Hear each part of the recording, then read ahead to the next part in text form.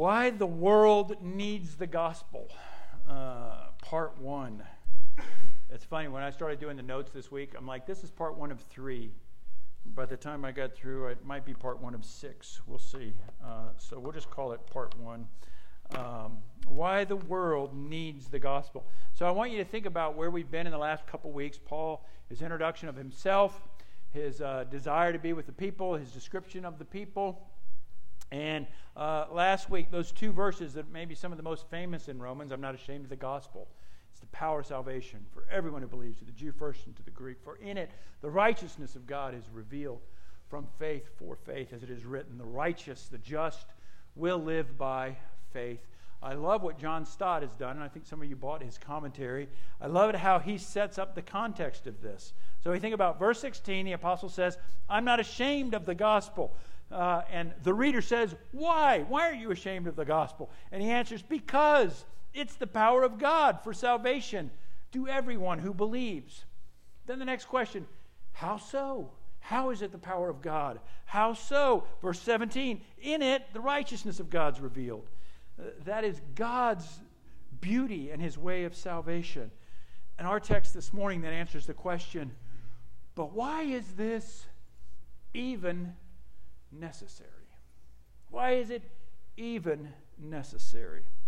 And that's our text this morning. Why is the gospel even necessary? Or as I put it in our title, why the world needs the gospel. Romans 1, verses 18 to 24. Please stand for the reading of God's word. Why is the gospel even necessary? Romans 1:18, for the wrath of God is revealed from heaven against all ungodliness and unrighteousness of men, who by their unrighteousness suppress the truth. For what can be known about God is plain to them, because God has shown it to them. For his invisible attributes, namely his eternal power, divine nature, have been clearly perceived ever since the creation of the world, the things that have been made. So they are without excuse. For although they knew God, they did not honor him as God or give thanks to him. But they became futile in their thinking, and their foolish hearts were darkened. Claiming to be wise, they became fools and exchanged the glory of the immortal God for images resembling mortal man and birds and animals and creeping things. Therefore God gave them up in the lusts of their hearts to impurity, to the dishonoring of their bodies among themselves. The grass withers and the flower fades. The word of our God will stand forever. You may be seated.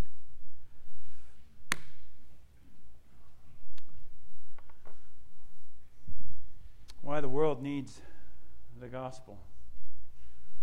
Those of you who know me well know that I have these 2 competing personas as a pastor.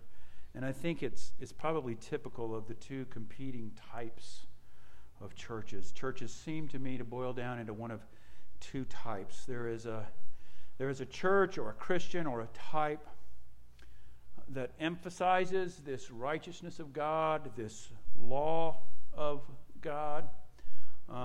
They are not afraid to talk about the wrath of God. They present at times the law of God as the way of salvation.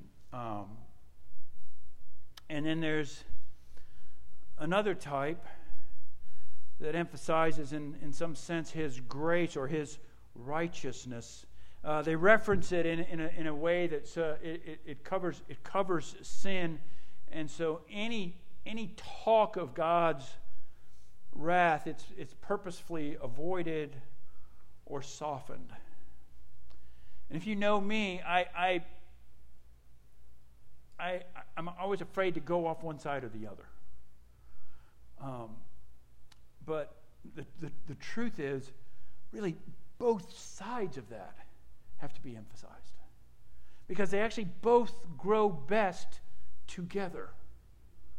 when we emphasize the righteousness of God, when we take time and delve into what His law states that we are to do and not do, the calls that He has given for what a Christian life is to look like, when an awareness of our sin grows, when an awareness of the distance between creature and Creator grows, then on that other side, the awareness of the grace and the mercy and the power of Christ's saving blood grows.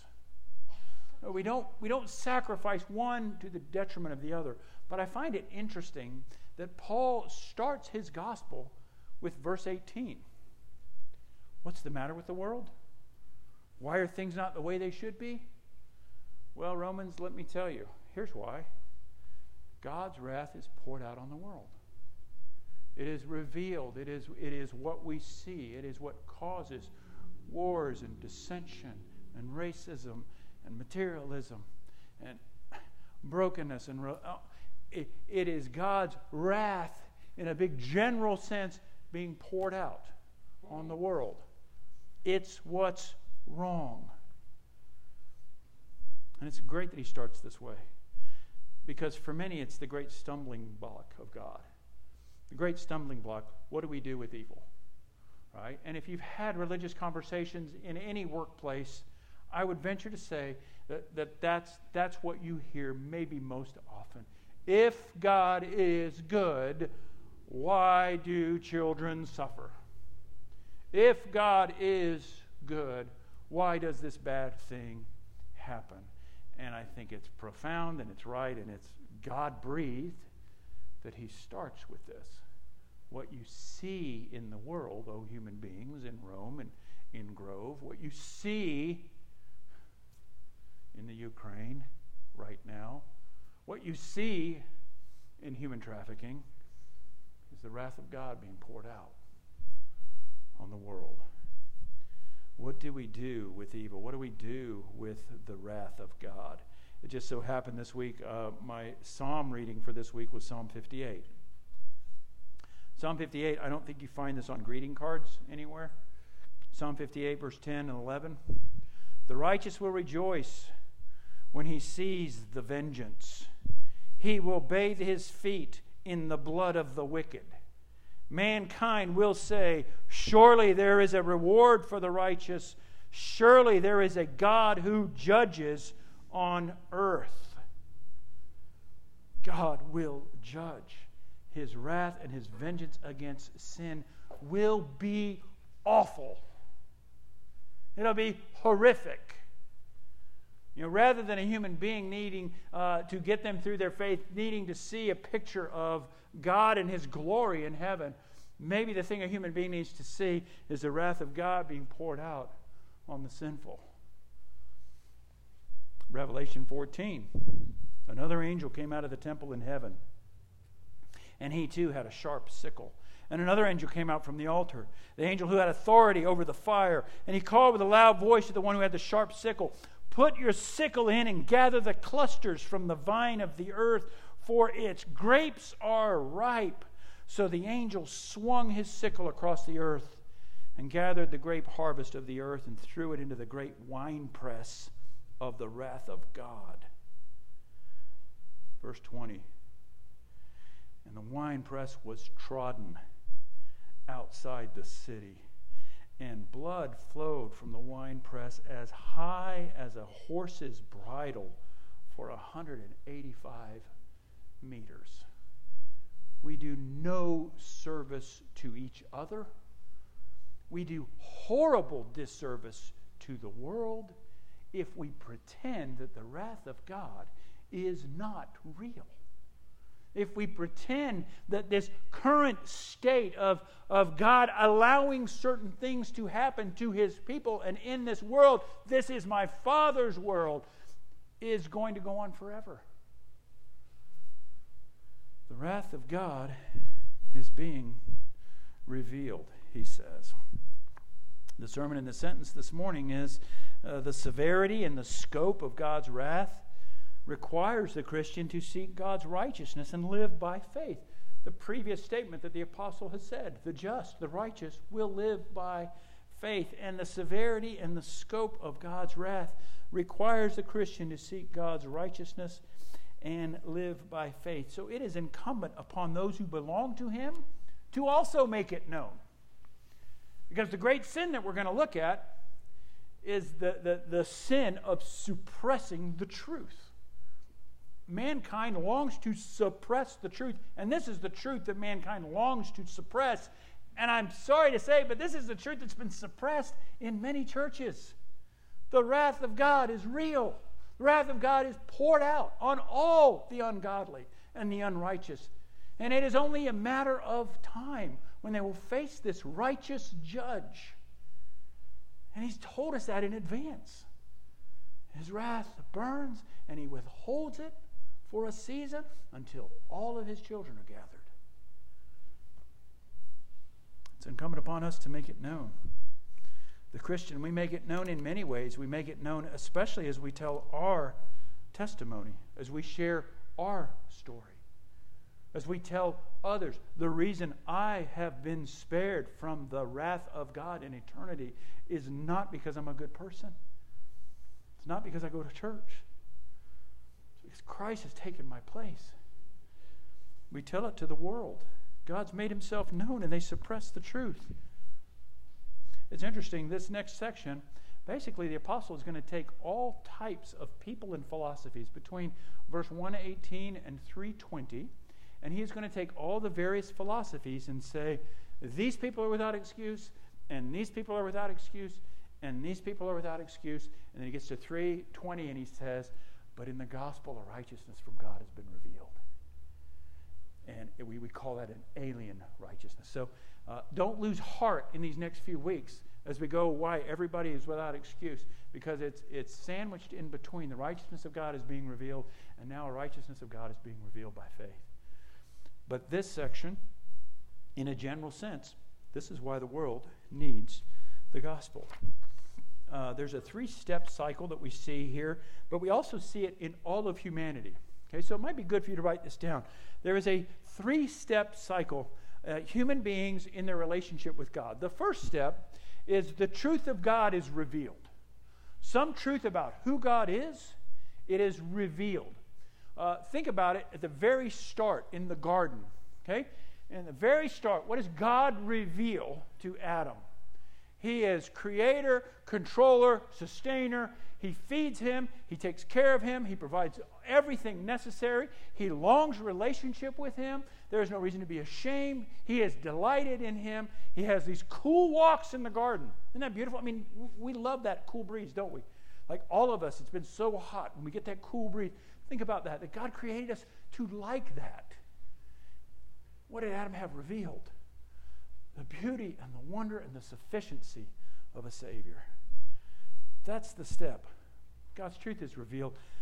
The second step, the truth is rejected in favor of idolatry. We present the truth of God. He alone is to be worshipped. He alone is to be trusted. And human beings see that truth, and apart from the saving work of the Spirit of God, they say, I don't want to submit to Him. I don't want Him to be my King, to be my Lord. I don't want to submit to Him. I don't want to give up this. I don't want to give up control. I don't want to give this up. And so there's this exchange that goes on, right? It's exactly what happened in the garden. We say it was the apple. No, it was the promise of the apple. Right? It was the promise of the apple. Eve, has God surely said this? Let's question what He has said. Eve looked and she saw the apple. It was good for eating, and it was desirous in making one wise. Our text is going to say the exact same thing. They claimed to be wise. They rejected the truth of God, and they became fools.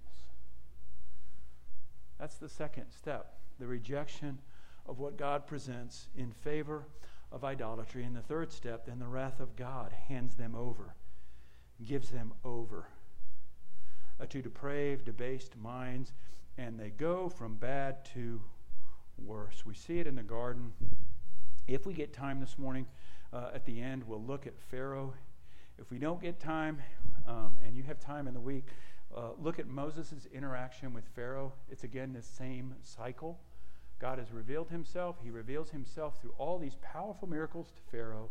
And Pharaoh keeps saying, no, I will not let him be my God. I will not let him take my slaves. I will not. And after the sixth plague, the scriptures say, and God hardened Pharaoh's heart. As a result of turning against what God had showed him, powerful miracles, 5 times, then God himself responds. So that's that cycle. Douglas Moo in his commentary on Romans says, every person is without excuse because every person, whether a first century pagan or 20th century materialist, has been given a knowledge of God and has spurned that knowledge in favor of idolatry in all its varied manifestations. All, therefore, who stand under the awful reality of the wrath of God, and all are in desperate need of the justifying power of the gospel of Christ. We will never come to grips with the importance of the gospel of Christ or be motivated as we should be to proclaim it until this sad truth has been fully integrated into our worldview. Oh, brothers and sisters, how we have lost that. And I speak as one of you. How I have lost that. The awe-inspiring, magnificent mercy of God. As Jonathan Edwards said in his famous sermon, we are like a spider hanging over a flame. John Stott writes in his commentary, the wrath of God is God's settled and perfect righteous antagonism to evil. It's directed against people who have some knowledge of God's truth through the created order, but deliberately suppress it in order to pursue their own self-centered path. And it is already being revealed in a preliminary way in a moral and social corruption which Paul saw in much of the Greco-Roman world of his day, and which we can see in the permissive societies of ours. God's wrath is being revealed. Now, I want to give you a caveat to that. Christians sometimes take a general principle like that and they make it specific. So they see the suffering of a human being and they say that suffering is because you sinned against God in this way. Sometimes that is directly true. Sometimes it is directly true. But other times, as Jesus talks in Luke, when his disciples say, what about the blood that Herod mixed with the Grecians and gave to his sacrifice their blood? And Jesus says, do you think the others were any more righteous than them? And then he says, what about that tower that fell in Siloam? I think it's Luke 18 maybe. The tower that fell in Siloam. And he says, were those 18 people who died, were they any more deserving than the rest of you? And so my caveat is the wrath of God is being revealed. And here's how I think you should think about it. All good science fiction seems to have a alternate reality. Right? Star Wars. I mean, how amazing is that? I mean, didn't it blow your mind the first time you saw it and it said, a long time ago in a galaxy far, far away? What? There's a possibility that there were worlds out there that are so far advanced a long, long time ago in a galaxy far, far away? What about the Matrix? What about does the Matrix not blow your mind that first time that thing comes and he takes Keanu Reeves and we find out he's just basically a battery in a whole new world? Right? How many sermons did you hear about the red pill or the blue pill? What about most recently? The upside down world and Netflix. Stranger Things. Right? That may be one of the best illustrations. They enter this upside down world where you can see landscapes and trees and there are things that fly. It's like our world, but it's dark and it's broken and it's unsafe. Our God says, this world, as we exist in it, is more similar to the upside-down world in Netflix than the utopian societies of some of our other science fiction realities. It is broken. Now, you got to grasp that as a Christian, because otherwise you'll be discouraged for the whole rest of your life. I think I've told some of you discouragement is maybe the number one thing that I face. Like, oh, Lord, does anything I do matter? Does anything I say matter? Does this get across? Oh, Lord, look at our society. Look at our country. Oh, Lord, it's just going to get worse. And for the Christian to settle on the fact that the wrath of God is revealed. It's revealed, and it's being poured out in horrible ways. And when we see it, the tendency is to shake the finger at God and say, don't you do that? That's not nice. I don't deserve that. Our text says we deserve that and even more. His wrath is being revealed. And so if we go in our outline, the first great sin in verses 18 to 20 is the suppression of truth. Truth is suppressed. Truth concerning God is suppressed. And it makes sense that truth would be suppressed, right? If you are an unrighteous person living without the gospel of Jesus, it's absolutely in your nature to suppress the truth, to hide it, deny it, redefine it. For the truth about God puts all of humanity in peril. So we have terms like, oh, is that your truth? Well, that's not my truth. What we are talking about here is the truth concerning God. And in theology, we have what we call common grace and special or saving grace. Here, the apostle is pointing out what we call common grace. And he's saying all of humanity, in a normal, healthy mind, all of humanity has sufficient revelation of a creator. And all of humanity fights against it. I mentioned this before, but it is amazing how much of our taxpayer money goes to sending vehicles way out into the solar system, hoping that we can find life, human life, came from somewhere other than a divine God saying, let there be light. Why? Because if God is real, then he deserves my worship. I am to obey him. I am to submit to him. He is to be my Lord. He has a say over me and my body. He has a say over what is right and what is true. And so he says, it has been common to them. They have known this. It is a general revelation. And we, as human beings, apart from the grace of God, we live with this ignorance as bliss. I don't want to know. We are like people who do not want to go to the doctor to find out what is wrong. We would rather pretend it doesn't exist. What do they suppress? It says it is these things that could be known. It is God plain to them. It doesn't mean that what God has revealed to all humanity is sufficient to save them. It is sufficient as his signature on all of humanity and the world. This, what we call common grace or general revelation. I think it's in Stott's commentary where he talks about there were two discoveries in one of the scientific journals, and one had to do with the subatomic particles. And the guy writing on, I look at the subatomic particles and I'm amazed. It points to the Creator.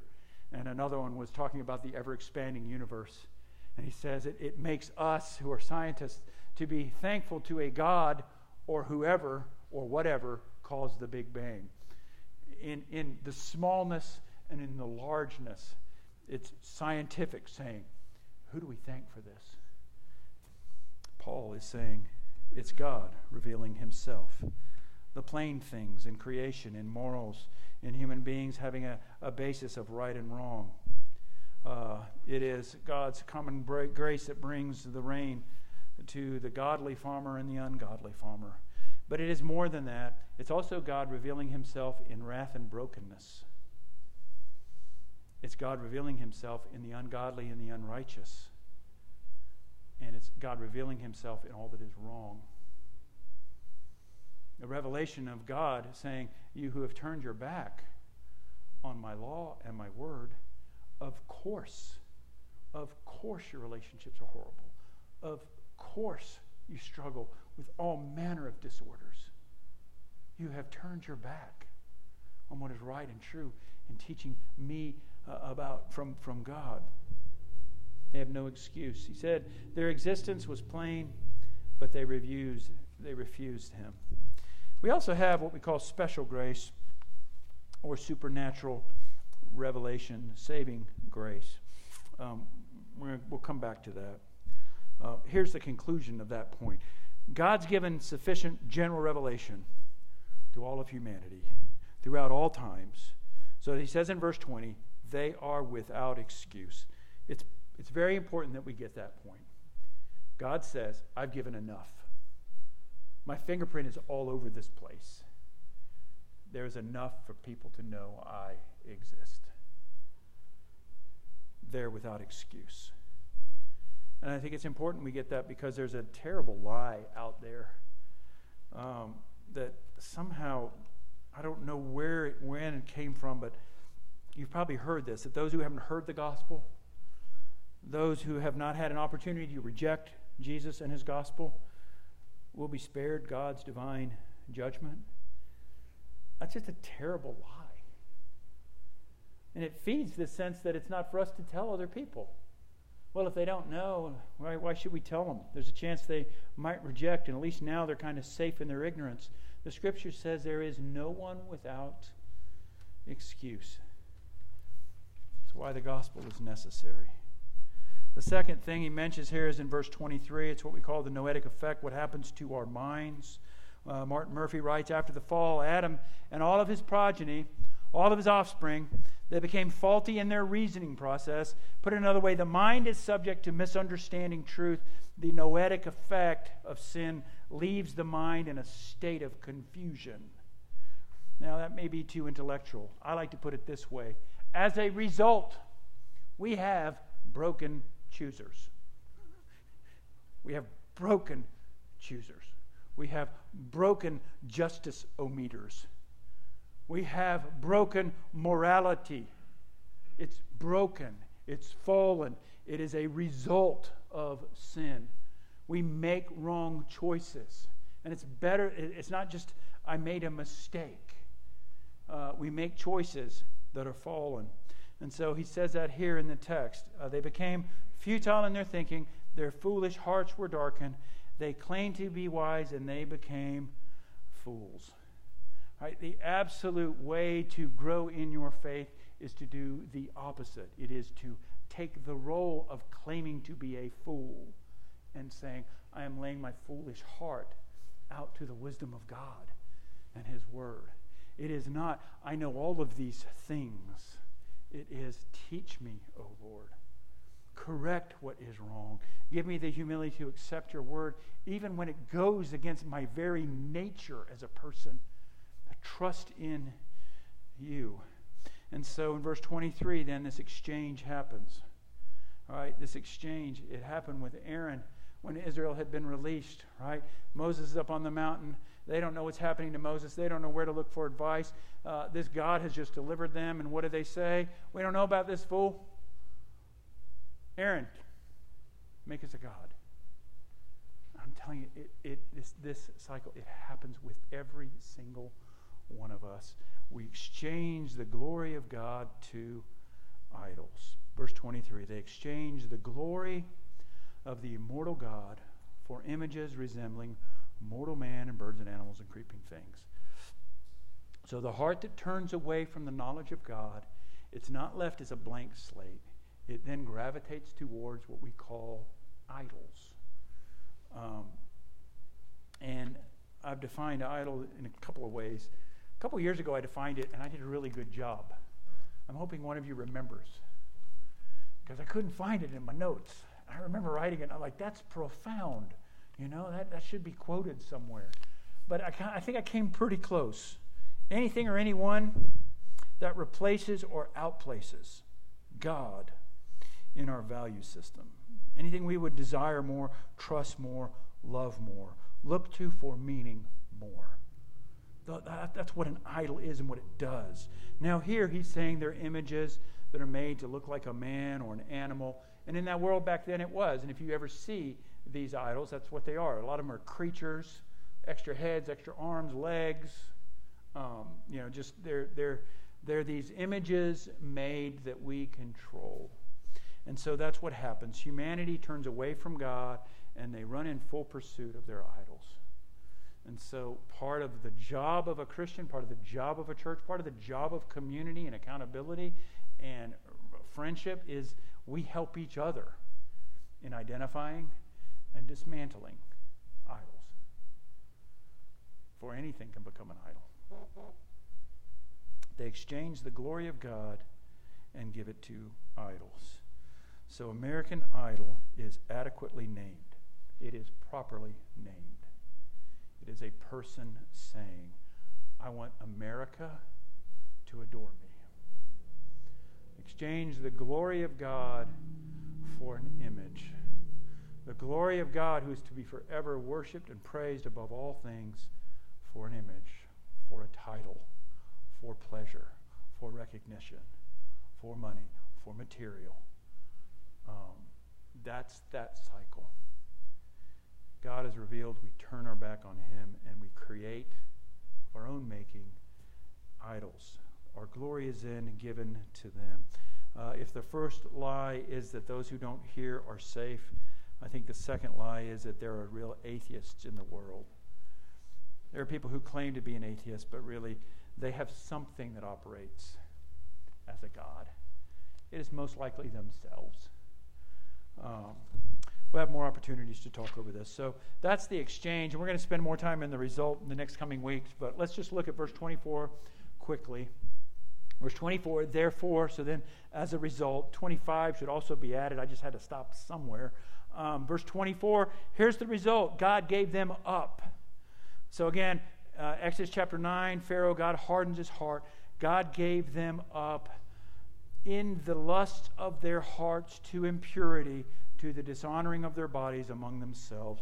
Let me just tell you this. All idolatry leads to immorality. All idolatry leads to immorality.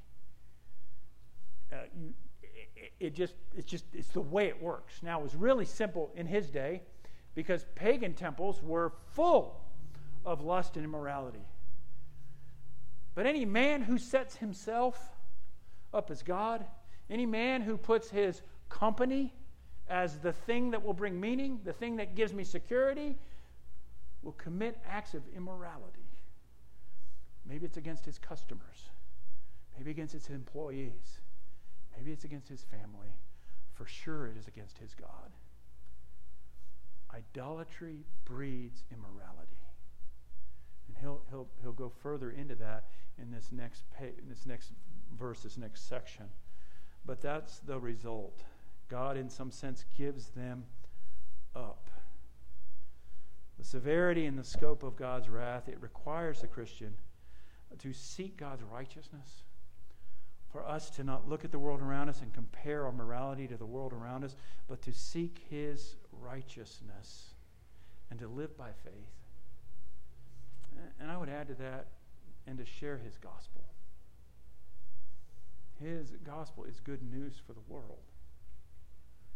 His gospel is the answer to why things are horrible. And we all have these seasons where things are just wonderful and perfect. It's funny, if you have a lot of kids, there's rarely a time when they're all just doing well. We usually accept 2 out of 3 is pretty good. Like, I'll say, hey, let's enjoy this moment, right?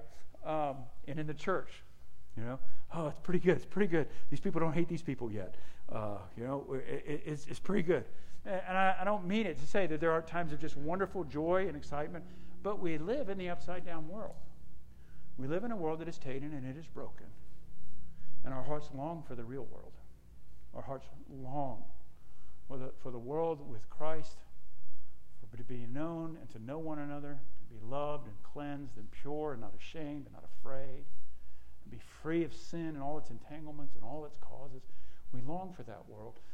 But the gospel tells us that we are currently living in the world that is under the wrath of God. And we as his people have been given a light and a hope. And it's incumbent upon us to share it. Let's pray. Father, we thank you that you have made things clear. Some of these truths are hard for us, Lord. So the sensitive one in here, it seems so unfair. There are times it just seems like, why on earth did you save me? Father, we are like orphans who have been adopted into a wealthy family, and we're viewing a horrific orphanage, and we're told we can't rescue them. And we feel that. Some of us just feel that. Like it's hard for us to share these truths because we know what we deserve. At times we get the fact that we have been rescued, and it is amazing and it is wonderful, and we almost feel guilty about it. Father, help us to grasp that and have it play out in our worship. To grasp that and have it play out in our compassion. For you have not told us who belongs to you, but you have told us that we are equipped and we're called and we are free to offer your gospel. For it is the salvation for everyone who believes, regardless of their wealth, regardless of their race, regardless of their intellect. It is the power of God for the salvation of sinners to everyone who believes. And in that same way, Lord, that you have rescued our hearts, you've invited us to share that good news. So make us, Father, not out of guilt, but out of joy and amazement and love for our human brothers and sisters, that we might share your gospel freely. Lord, now as we come to this sacrament, as we take the bread, we drink this blood, it is this picture of your divine wrath. For if Jesus got what our sins deserved, how amazing is your grace. How amazing is your love that he took that we might become children of God. And that is what we are. So we pray, Father, you help us grasp these truths, believe them, to rest in them. Lord, I pray that even this week you open doors for us with great honor and dignity, treating human beings as image bearers, to share the truth that your wrath is being revealed. And there is a day of judgment coming, but your grace has also been revealed. And it is more than we could have ever dared hope for or imagined. And that you are still, Holy Spirit, in the business of calling your elect to yourself. We pray you would make it so. We thank you for your patience. Lord, we pray that you bring lost people to yourself. For you deserve worship. Not the things you have created, not the idols that we have created. You deserve it. May it be so in our lives. In Jesus' name, amen.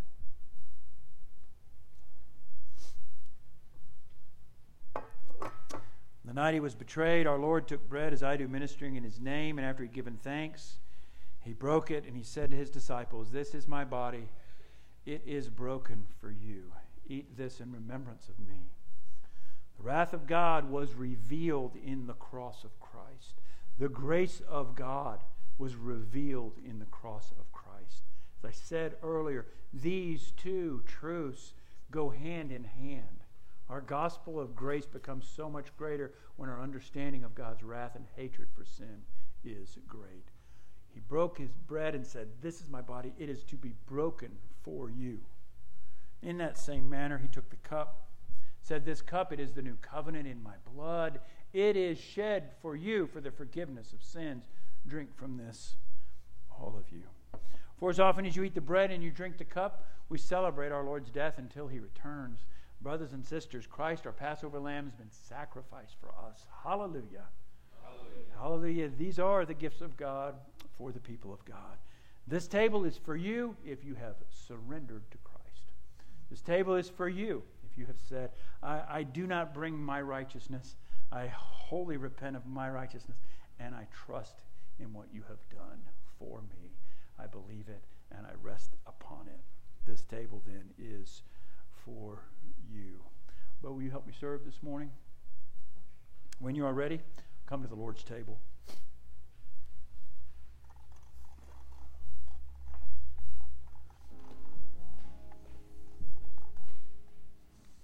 So you remember that definition, huh?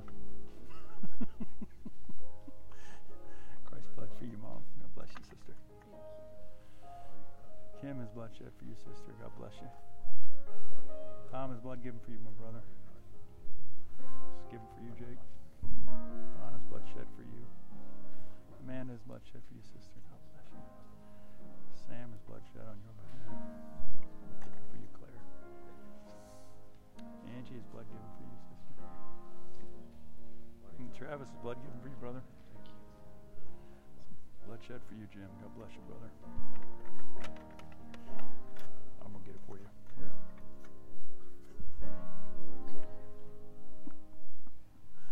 Joanne, Christ's blood given for you, sister. And for you, Dick. God bless you, too. Uriah's blood given for you, my brother. Let me pray for you. Father, thank you for my brother Uriah. Thank you for bringing him here. The encouragement he is to me. The face it's good to preach to. I pray you bless him and his family. Pray for his son, daughter, and Lord, his grandchild and their move. Pray for Lisa this day. Lord, you give him wisdom and an abundance of your grace. Lord, you hold her so close to your side. We pray these things in Christ's name.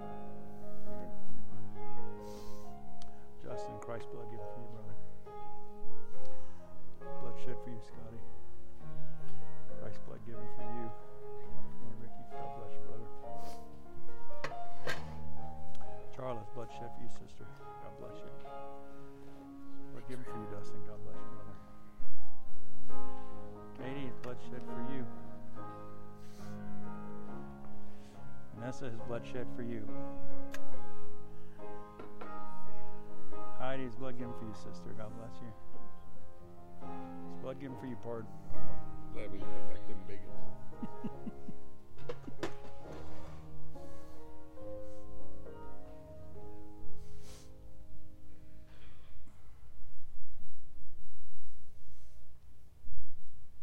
So we open our service with Psalm 19, I think it was, Psalm 19, talking about the glory of God's world. We sang a song, This Is My Father's World. As a little kid, I remember telling my dad when I heard that song, I'm like, Dad, that's the song for my funeral. Because he shines in all that's fair. Remember, we talked about fair a while back. It doesn't mean even. It means beautiful. And it is a wonderful thing that there is still general revelation. Right? We get to see it. And rather than praising the Big Bang or evolution, we get to see it in those moments. We get to say, praise you, God. I can't wait to see what you have in store for the new heaven and the new earth. His body and blood has secured a place for us forever. Take and eat. And the cup of salvation, take and drink.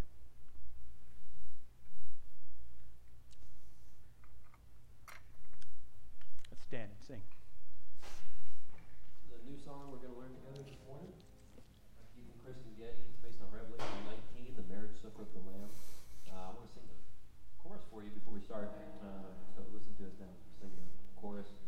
Like the roar of mighty seas, rolls of thunder, hear his people sing. Hallelujah, hallelujah, for the Lord Almighty reigns. Hallelujah, hallelujah,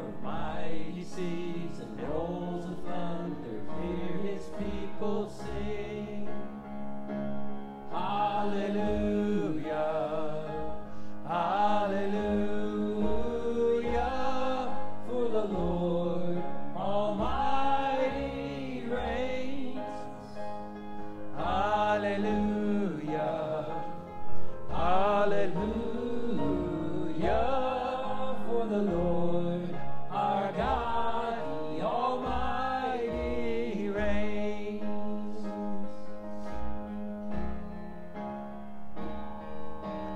We will join the feast, rest from battles won, tell with great rejoicing all the wonders God has done.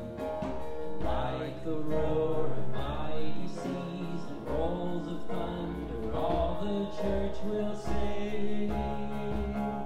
Hallelujah, hallelujah,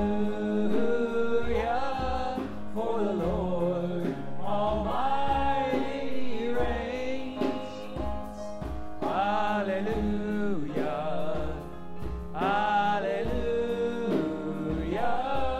for the Lord our God, the Almighty reigns.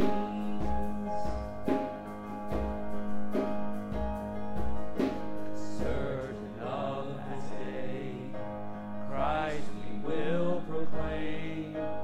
Oh, that more would share the prize, salvation in His name. The greater will the anthem ring, a mighty chorus rising to the King. Hallelujah, hallelujah, for the Lord Almighty reigns. Hallelujah, hallelujah, for the Lord our God, the Almighty reigns. Hallelujah, hallelujah, for the Lord Almighty reigns. Hallelujah, hallelujah, for the Lord our God, the Almighty reigns.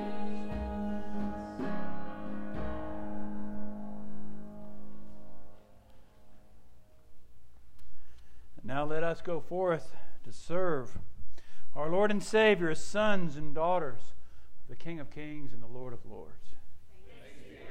And now may the God of peace, who brought again from the dead our Lord Jesus, the great shepherd of the sheep, by the blood of the eternal covenant, equip you with everything good, that you may do His will, working in us that which is pleasing in His sight.